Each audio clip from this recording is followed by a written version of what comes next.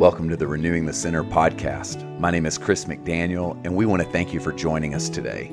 Here at Renewing the Center, we're answering God's call to work for the spiritual renewal of the church. For more information, visit renewingthecenter.org. We're glad to have you with us today. Now, let's make some space for God's renewing work. Today on the podcast, we're going to look at John 18, actually verses 33 to 37. These are readings from the daily lectionary. So if you are following along in the 2019 Book of Common Prayer daily Bible reading plan, you'll see this is a portion of the longer reading from John's Gospel. I'll read, then we'll pray, and then we're just going to try to hear Jesus as he speaks to us about the nature of his kingdom. Pilate then went back inside the palace, summoned Jesus, and asked him, "Are you the king of the Jews?" "Is that your own idea?" Jesus asked. "Or did others talk to you about me?" "Am I a Jew?" Pilate replied. "It was your people and your chief priest who handed you over to me. What is it that you have done?" Jesus said, "My kingdom is not of this world. If it were, my servants would fight to prevent my arrest by the Jews, but now my kingdom is from another place." "You are a king then," said Pilate. Jesus answered him, "You're right in saying I'm a king. In fact, for this reason I was born, and for this I came into the world, so to testify to the truth. Everyone on the side of truth listens to me." "What is truth?" Pilate asked. With this he went out again to the Jews and said, "I find no basis for a charge against him, but it is your custom for me to release to you one prisoner at the time of the Passover. Do you want me to release the king of the Jews?" They shouted back, "No, not him. Give us Barabbas." Now Barabbas had taken part in a rebellion. This is the word of the Lord. Thanks be to God. Father, this strange passage, we pray that you would help us to hear truth in it, Lord. And more importantly, God, we pray that you would help us to think about our lives, to think about how your kingdom is supposed to manifest in us. And God, I pray that we would think about what it means when we end up with Barabbas instead of Jesus. Help us, Lord, in Jesus' name. Amen. Amen. So this passage picks up with Jesus under arrest. He's entered into Jerusalem and things had really turned against him. He's been betrayed by a close friend. His friends have scattered.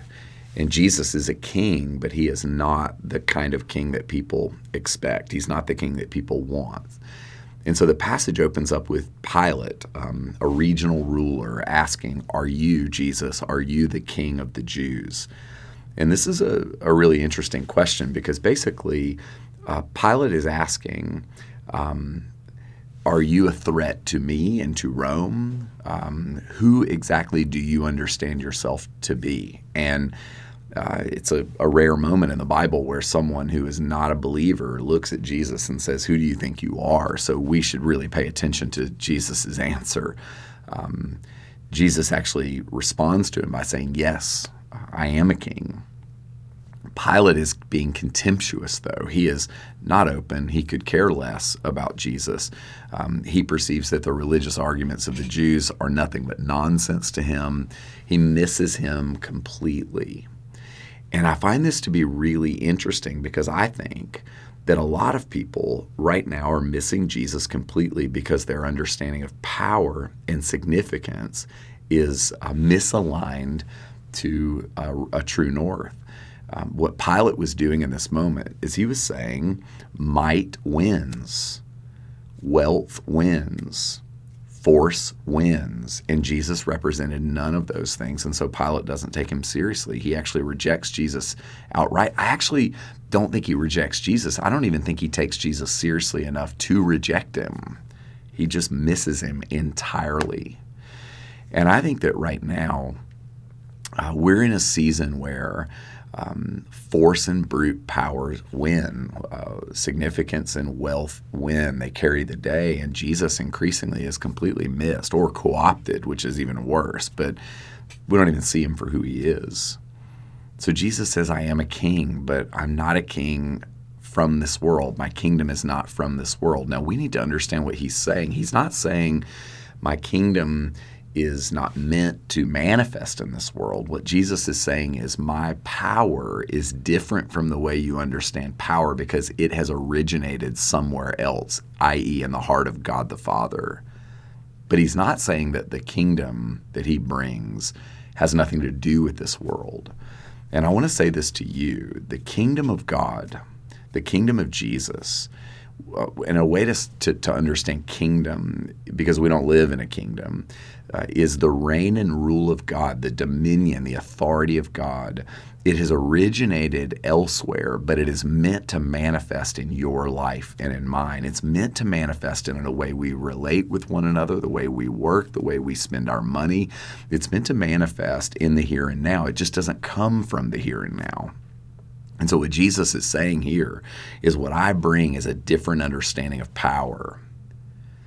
It's a kind of power that stoops low. It's a power that has the force ability, the power ability to transcend death. It's got resurrection in it, and yet it doesn't avoid death.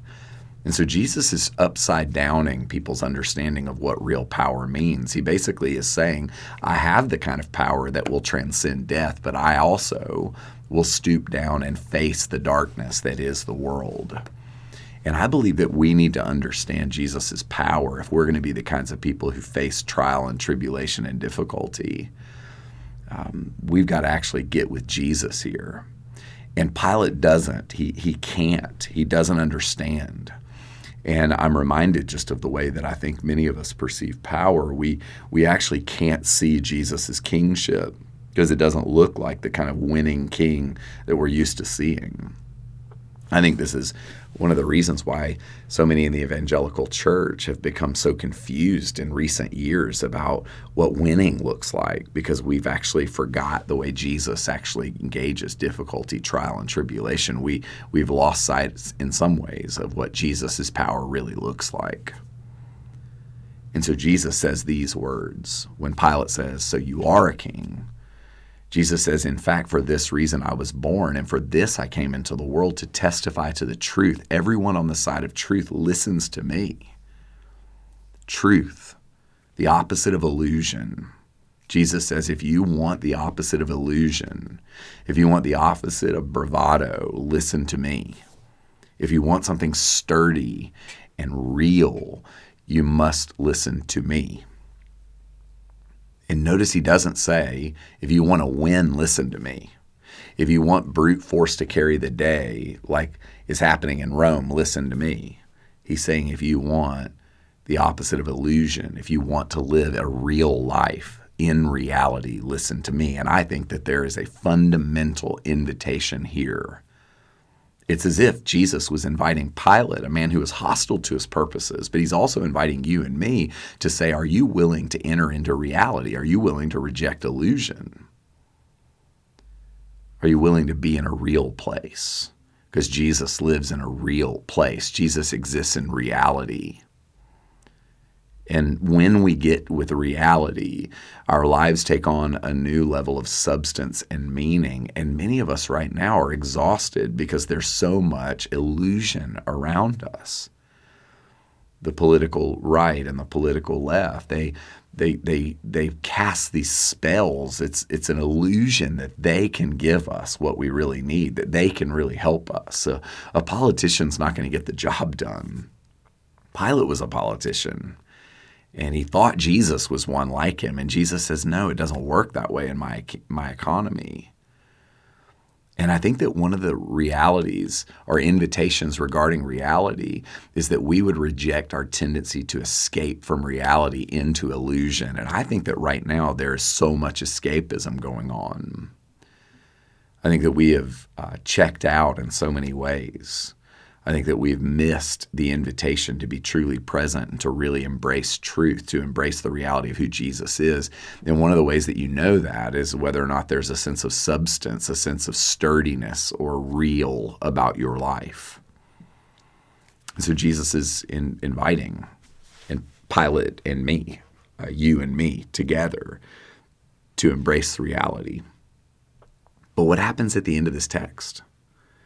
After Jesus is saying, you can get with reality, you can be with me, the crowd says, we want Barabbas.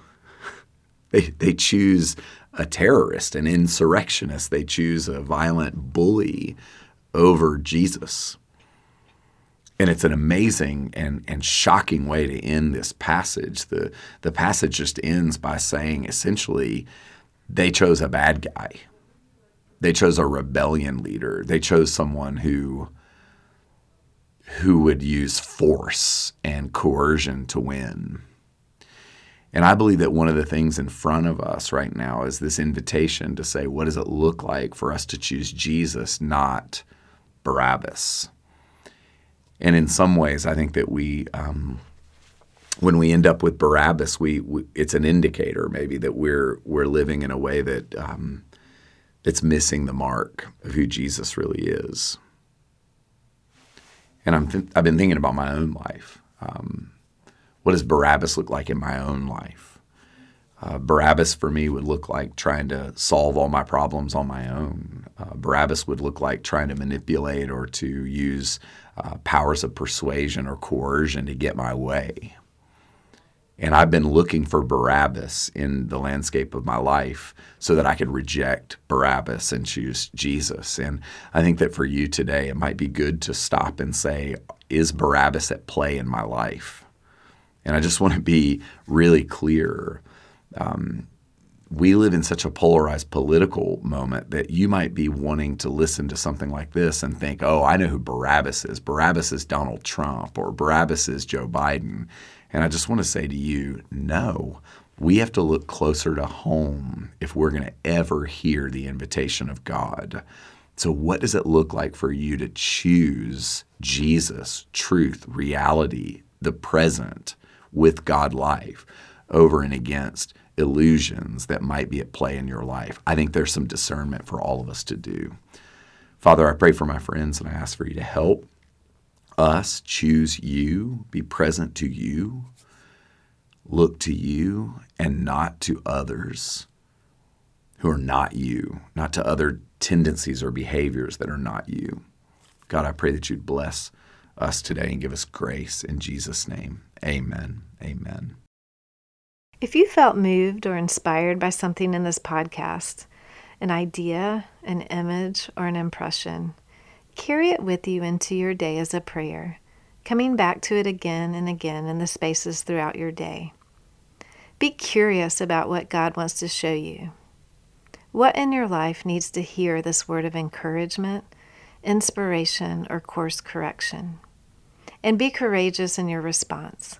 The Holy Spirit will give you the grace to carry out whatever He places on your heart. And thank you for being with us today.